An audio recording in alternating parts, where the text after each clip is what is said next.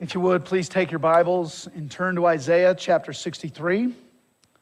Isaiah chapter 63, verses 7 through 19. In case you're wondering, sometimes I break from whatever series we're doing to do something more focused on Palm Sunday or Easter and whatnot. Long story short, peeking ahead at Isaiah 64, it seemed like an appropriate passage for Easter Sunday. So we're sticking with Isaiah. We've been in it a while, and the end is near. So you can actually see it. But with that, Isaiah 63, verses 7 through 19. Hear now the holy, inerrant word of our Lord. I will recount the steadfast love of the Lord, the praises of the Lord, according to all that the Lord has granted us in the great goodness to the house of Israel, that he has granted them according to his compassion, according to the abundance of his steadfast love. For he said, surely they are my people, children who will not deal falsely. And he became their Savior. In all their affliction, he was afflicted. And the angel of his presence saved them. In his love and in his pity, he redeemed them. He lifted them up and carried them all the days of old. But they rebelled and grieved his Holy Spirit. Therefore he turned to be their enemy and himself fought against them. Then he remembered the days of old, of Moses and his people. Where is he who brought them up out of the sea with the shepherds of his flock? Where is he who put in the midst of them his Holy Spirit, who caused his glorious arm to go at the right hand of Moses, who divided the waters before them to make for himself an everlasting name, who led them through the depths? Like a horse in the desert, they did not stumble. Like livestock that go down into the valley, the Spirit of the Lord gave them rest. So you led your people to make for yourself a glorious name. Look down from heaven and see, from your holy and beautiful habitation. Where are your zeal and your might? The stirring of your inner parts and your compassion are held back from me. For you are our Father. Though Abraham does not know us and Israel does not acknowledge us, you, O Lord, are our Father. Our Redeemer from of old is your name. O Lord, why do you make us wander from your ways and harden our hearts so that we fear you not? Remember, for the sake of your servants, the tribes of your heritage. Your holy people held possession for a little while. Our adversaries have trampled down your sanctuary. We have become like those over whom you have never ruled, like those who are not called by your name. Thus ends the reading of God's word. Grass withers, the flower fades. The word of our God will stand forever. Let's ask his blessing now as we consider his word. Let's pray. Heavenly Father, we come before you and we need your help. We need your help to hear your word. Give us ears to hear all that you have to say to us. We need help as well to respond to your word. Be with us. Build us up. Give us your grace that we might hear and do what you've called us to by the power of your Savior, in whose your Son, our Savior, in whose name we pray. Amen. God is faithful, so ask him to be faithful. God is good, so ask him to show you his goodness. God is loving, so ask him to show you his love. That's what this passage is telling us, modeling for us. 2 weeks ago, we saw the Lord, our Redeemer and Avenger, in blood-stained clothes, striking down our enemies, his enemies. But that was a vision of the future, the final day. It was not present day for Isaiah and his people. No, present day looked something like exile, estrangement from the promised land and from the God of promise. They were struck down but not destroyed, you might say. Their souls were downcast and they needed Emmanuel to be with them right now. And so now Isaiah shows them how to ask for that, how to ask, seek, and knock so that the door might be open, so that God might come into their presence right now. It starts by putting the Lord to remembrance, as we saw in Isaiah 62, verse 6. It starts by talking to God about God, as someone says, talking to the Lord about the Lord.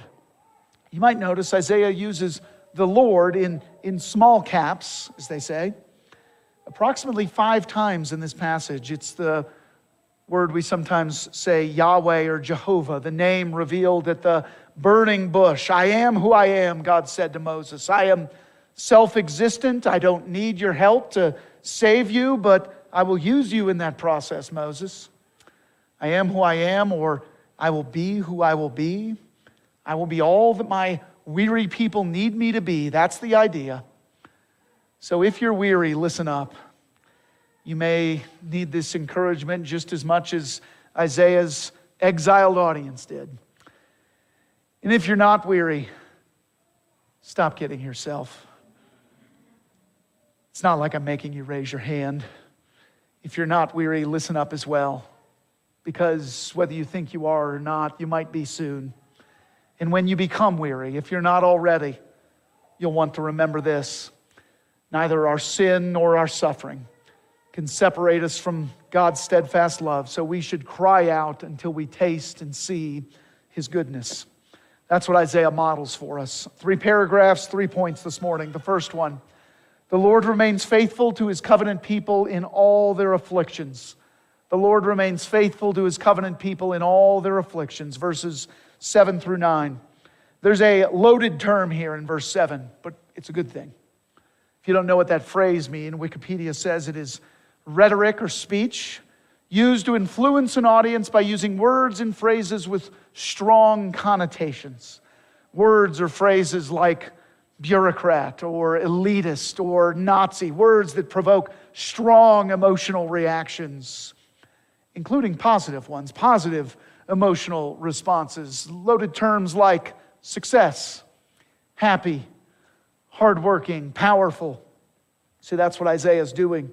He's using 5 words, or 2 words used 5 times, that come loaded with covenant implications in verse 7. Words loaded with faithfulness and the loyalty of the Lord. You see it in verse 7 again. Let's read it. I will recount the steadfast love of the Lord, the praises of the Lord, according to all that the Lord has granted us in the great goodness to the house of Israel, that He has granted them according to His compassion, according to the abundance of His steadfast love. Again, 5 words that are loaded in a good way, or 2 words that He uses a total of 5 times. First, he says, I will recount the steadfast love of the Lord. Isaiah begins and ends verse 7 with steadfast love, which is 1 word in Hebrew. It's hesed. If you cough up a hairball when you say it, you're pronouncing it right. It's a word so packed with meaning that it usually takes 2 English words to do the meaning justice. Because hesed is not just love, it's steadfast love. It's loyal love. It's not just mercy, it's forever mercy. It's not just faithfulness, it's covenant faithfulness. Not just loyalty, but covenant loyalty. You get the idea. The word, it comes loaded with these ideas that God is a covenant God who condescends to His people, their understanding, a covenant God who cannot lie, who still makes promises to His people to show that those promises are doubly secure. If you like to wear a belt with your suspenders, then this is the God for you. He does not despise your doubts. No, He just doubles down on His promises. He's a God of hesed, of steadfast love, more predictable than a cat coughing up a hairball, more certain than death and taxes, doubly secure in all that He says. And whose steadfast love are we talking about? Well, it's the Lord's. Again, you see that name in small caps. You see it 3 times in the first 3 lines of verse 7. I will recount the steadfast love of the Lord, the praises of the Lord, according to all that the Lord has granted us. It's the word that we talked about earlier, Yahweh or Jehovah. I am who I am, or I will be what I will be. It's a special name. The Lord's so-called covenant name, which He only revealed to His covenant people. Again, it's loaded with covenant implications because it's revealed to Moses just a few chapters before God redeems Israel and then makes a new covenant with them on Sinai. And before it's revealed, Exodus 2 seems to say that God remembers His previous covenant and acts accordingly. In other words, the Lord, He's the Lord of Abraham, Isaac, Jacob, the God who promised a Redeemer to Adam, the God who promised a blessed seed to Abraham, a dynasty to David, and more. He's faithful to his people in so many ways, which is why verse 7 ends with the abundance of your steadfast love. And we haven't even covered all the other loaded words like granted and goodness and compassion from verse 7, but we have to move on. Verse 8 says, "For he said, surely they are my people, children who will not deal falsely, and he became their Savior." God is speaking in human terms. If I am their God, then surely they will be loyal as I am loyal, faithful as I am faithful. Would that happen? Hold that thought. Verse 9. "In all their affliction he was afflicted, and the angel of his presence saved them. In his love and in his pity he redeemed them. He lifted them up and carried them all the days of old." I once had a professor who said, there are Exodus allusions in this passage. But I know what you're thinking. I see Exodus allusions in my sleep. True, but I really mean it this time. Now, he wasn't talking about this verse, but he could have been. You see, for example, about those afflictions, Exodus 3, verses 7 and 8. "Then the Lord said, I have surely seen the affliction of my people who are in Egypt, and have heard their cry because of their taskmasters. I know their sufferings, and I have come down to deliver them out of the hand of the Egyptians, to bring them out of that land to a good and broad land, a land flowing with milk and honey." And then at the end of the verse where it talks about carrying them, look at Exodus 19:4, where it says, "You yourselves have seen what I did to the Egyptians, and how I bore you or carried you on eagle's wings and brought you to myself." I have two more of these examples buried in my footnotes. I could keep going. That's not simply because I like to talk. I do. Guilty. My original career path was going to be talking about sports. Instead, I talk about Jesus. Some of you would say I do both. But the reason I always have more to say about this, about any topic, is because the Bible always has more to say about any topic. Always.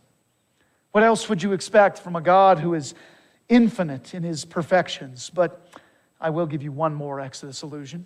You see that part about the angel of his presence, the second line in verse 9 there? Derek Thomas says it this way: "The angel of the Lord is none other than the Lord himself." See Exodus 33:12. God has guided his people, Thomas says, at every turn in the wilderness, and in the wilderness of Babylon he will do so again. In other words, God's miraculous presence, it led them out of Egypt. It led them through the wilderness, 40 years in the wilderness, and their sandals did not wear out, according to Deuteronomy 29. And Isaiah is confident that God can do miracles once again. Miracles to bring them out of exile, out of Babylon, out of a new wilderness. They were greatly afflicted in the past, but God saved them. And they were greatly afflicted, as Isaiah wrote this. But he knew God could save them. Affliction. Is that what you feel right now in any sense? Specifically, do you feel like life is hard? And like you can't think of a single thing you did to make it that way? You know, sometimes our problems are the result of our own bad choices. Hold that thought. But sometimes they aren't. Sometimes God allows hardship for no other reason than that we would realize how much we need him, to teach us the habit of depending on him. I need thee every hour. Oh, I need thee. Every hour I need thee. Isaiah knows this, and his prayer for his benefit and for ours goes something like this: if God was faithful, if he was good, if he was compassionate to save Israel, to redeem them in all their afflictions, then he can save me now in my affliction.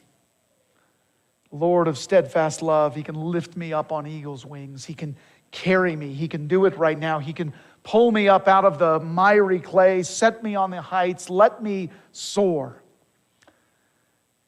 As we pray, as we even think about praying, remember this: the Lord remains faithful in all our affliction. And not only that, but also the Lord remains faithful to his covenant people in all their rebellion. That's our second point this morning. The Lord remains faithful to his covenant people in all their rebellion. Verses 10 through 14. Now, I mostly use the word affliction to refer to afflictions that aren't directly our fault. The Bible never blames Israel for Pharaoh's oppression, his affliction of Israel, not that I can see. It's not discipline as a result of a specific sin. But it is discipline, it is training. It is training so that they can depend upon God more, so that they can remember his faithfulness in all their afflictions. But God's people are not always faithful, are we? We're not always innocent bystanders. We're not always unfortunate victims.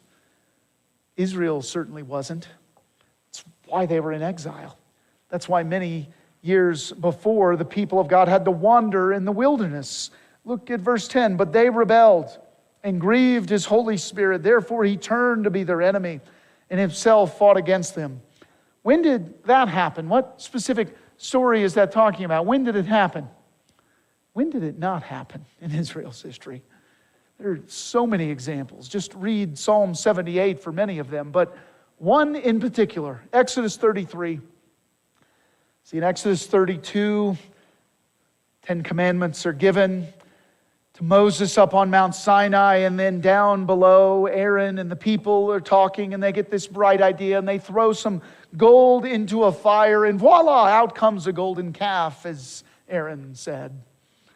God didn't bother refuting that obvious lie. Instead, God basically told Moses, I'm through with these people. And you see, for most of Isaiah's ministry, God's people felt something similar, that his lack of action, which allowed ungodly foreigners to invade them, made them feel neglected. And of course, the real problem was their neglect of God, their neglect of his laws, their rebellion.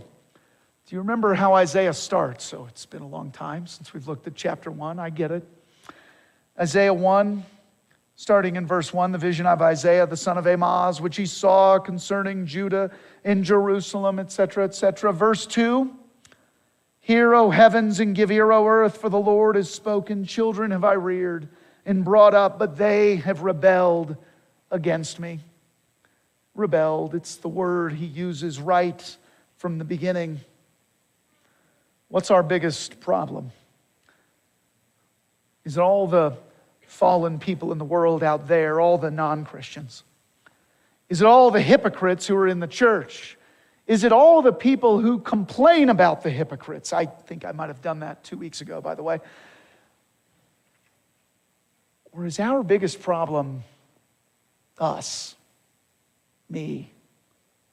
Is it my rebellion? Psalm 51, verse 5, David says, behold, I was brought forth in iniquity, and in sin did my mother conceive me. I really wish I wasn't as foolish and rebellious as Isaiah's original audience. I can't find a Bible verse to support that idea. But somehow God is faithful in spite of my rebellion, just like he was with Israel. Just like Isaiah hoped and begged for God to be with him and his fellow Israelites some 2,700 years ago. Beginning of verse 11, then, after the rebellion, after the grieving of the Holy Spirit, verse 11, then he remembered the days of old, of Moses and his people. Again, go back to Exodus 32, the golden calf. Israel has failed miserably, and God told Moses, I'm through with these people, in a manner of speaking. Moses prayed for the people. And he appealed to something. He appealed to God's name, to God's reputation. And then God remembered the covenant that he had sworn to his people. Now, on the one hand, we need to understand these are biblical anthropomorphisms, hard word, anthropopathisms. They are ascribing human actions and emotions to the infinite God who never changes. On the other hand, we need to see in all of this a God who remains faithful even in our rebellion, even when we are light years away from deserving the least of his mercies. In all our suffering and affliction, the Lord remains faithful. In all our rebellion, he also remains faithful. Now, that doesn't mean you can go on sinning forever and ignoring God and it'll all be okay in the end. No, that's not what this teaches. But God does pursue us even in our sin, praise the Lord. As someone I know says, He never lets His children sin successfully. He always convicts us, draws us back. If you look at verses 13 and 14, you'll see Isaiah bring these Exodus allusions to a sort of conclusion. He talks about God's Spirit leading them, giving them rest. He led them like a horse running effortlessly through the desert or the wilderness, a deserted place, like livestock that settle in green pastures with milk and honey and more. But you'll notice we skipped a few verses. We barely touched on 11 and 12 and part of 13, and this may bleed into our third point just a bit, but bear with me, because what you see is Isaiah asking questions. He's asking questions of God, questions about where God is. He affirms His faithfulness to His covenant people during the Exodus, during the rebellion. They're complaining, they're grumbling, they're idol-making, and more. He affirms God's faithfulness in times past, and then he asks God, where is that same faithfulness now? We'll look at that in detail in a second. But for now, realize this. When we pray, when we think about praying, when we decide not to pray because we feel unworthy for God to hear our prayers, remember this. The Lord remains faithful to His covenant people in all their rebellion, in all their afflictions, the hard things that aren't our fault. He remains faithful in all our rebellion, the hard things that are our fault. The Lord remains faithful.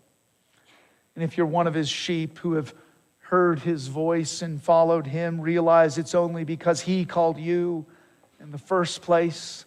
And if I can bend that analogy a little bit, once He's called, He will never hang up.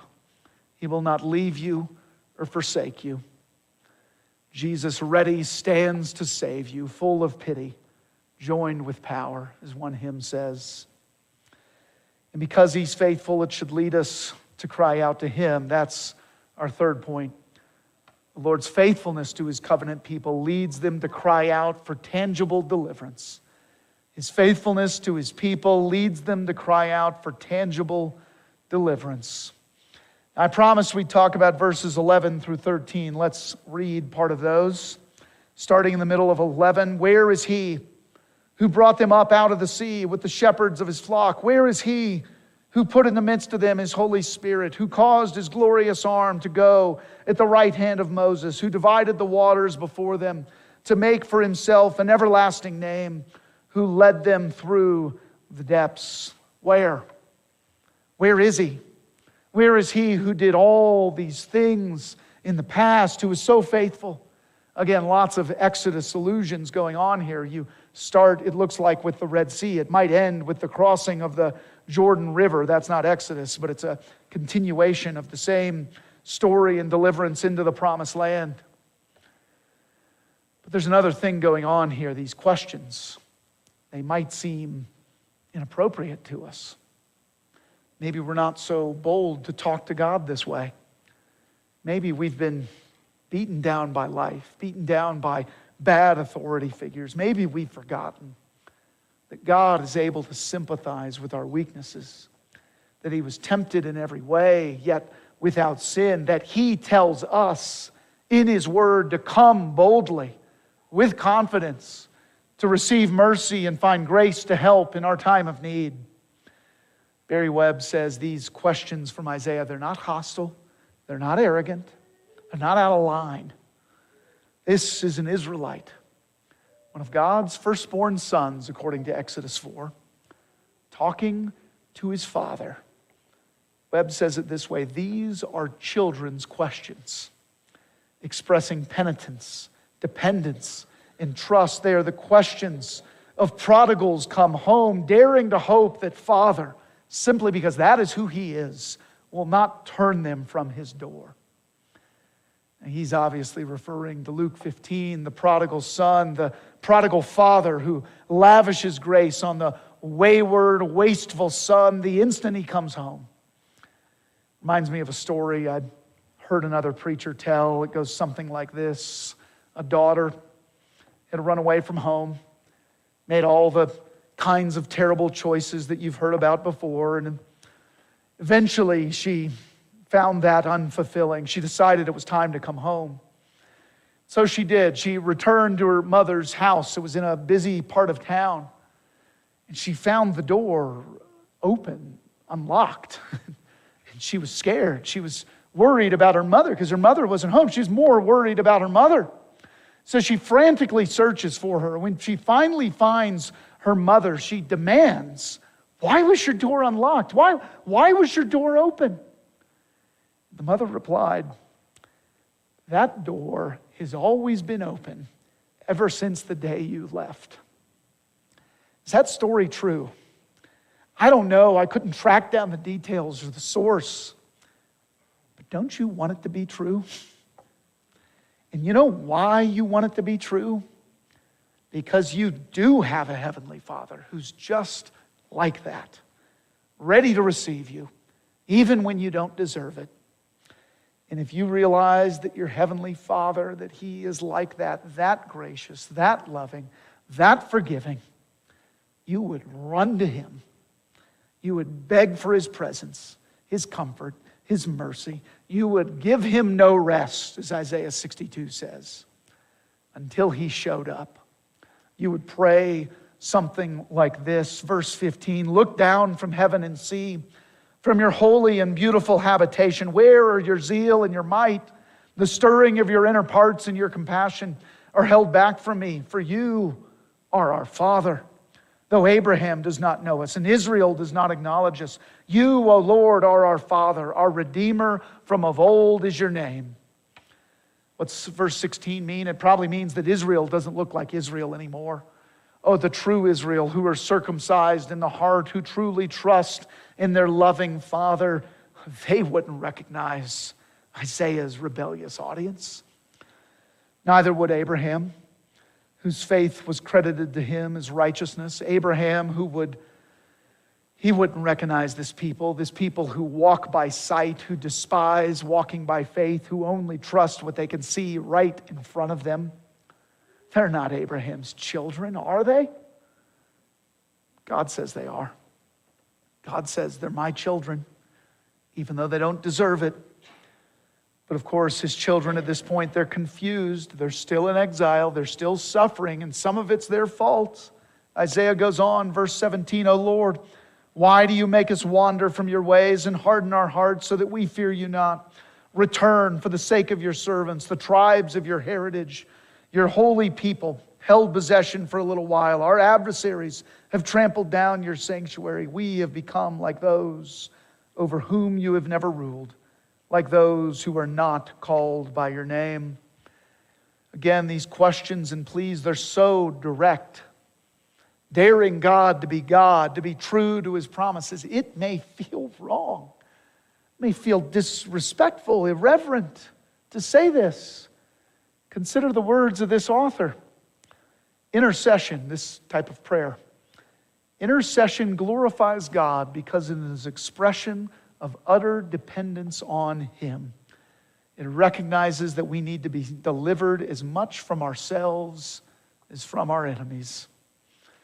Another author says God's sovereignty, it should never lead us to complacency or laziness. No, it should always lead us to attempt great things for God and to expect great things from God, as William Carey said.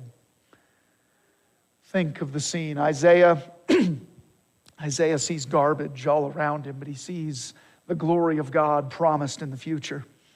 He sees all the promises of God. And in the present day, he sees a sanctuary that's trampled down, verse 18, a promised land that's possessed by others, not the people of the promise. And because he knew the promise, he only knew one way to pray. God, make your promise come true. Look down and see, return. Do what you've done before, O God. Break into the here and now. Move heaven and earth to help us, our Father in heaven. Isaiah begged for tangible signs of God's deliverance because he believed that that was exactly what God had promised. And that's still true today. God still promises heavenly cities, gardens, feasts, and other things. Now, some of that, yes, is far off. But he also tells us to taste and see that God is good. And if he's commanded us to taste and see, then there must be something to taste and see. Some tangible sign, tangible reminder of all that he's promised us. Now we'll taste one of those in a minute. A tangible reminder of his body broken, his blood shed, the gospel to our senses, as someone said. But don't let that be the last time you taste and see that God is good. Don't let that stop you from asking for more occasions for God to fulfill his promises to his people. Isaiah 62 verses 6 and 7 says, "You who put the Lord in remembrance, take no rest and give him no rest until he establishes Jerusalem and makes it a praise in the earth." Give him no rest. Keep crying out until you see all of his promises come true. He is good. He is faithful. He is loving. So ask him to show you that. Ask him to show you his goodness, his faithfulness, his love. Let's pray. Oh God, our help in ages past, be our hope for years to come. Be our guide through all the storms and dangers that life throws at us. Remind us that you are our refuge, our safe place. God, be good to us, not because we deserve it, not because we promise to try harder, but because we pray to a good and gracious Savior, and we pray in his name. Amen.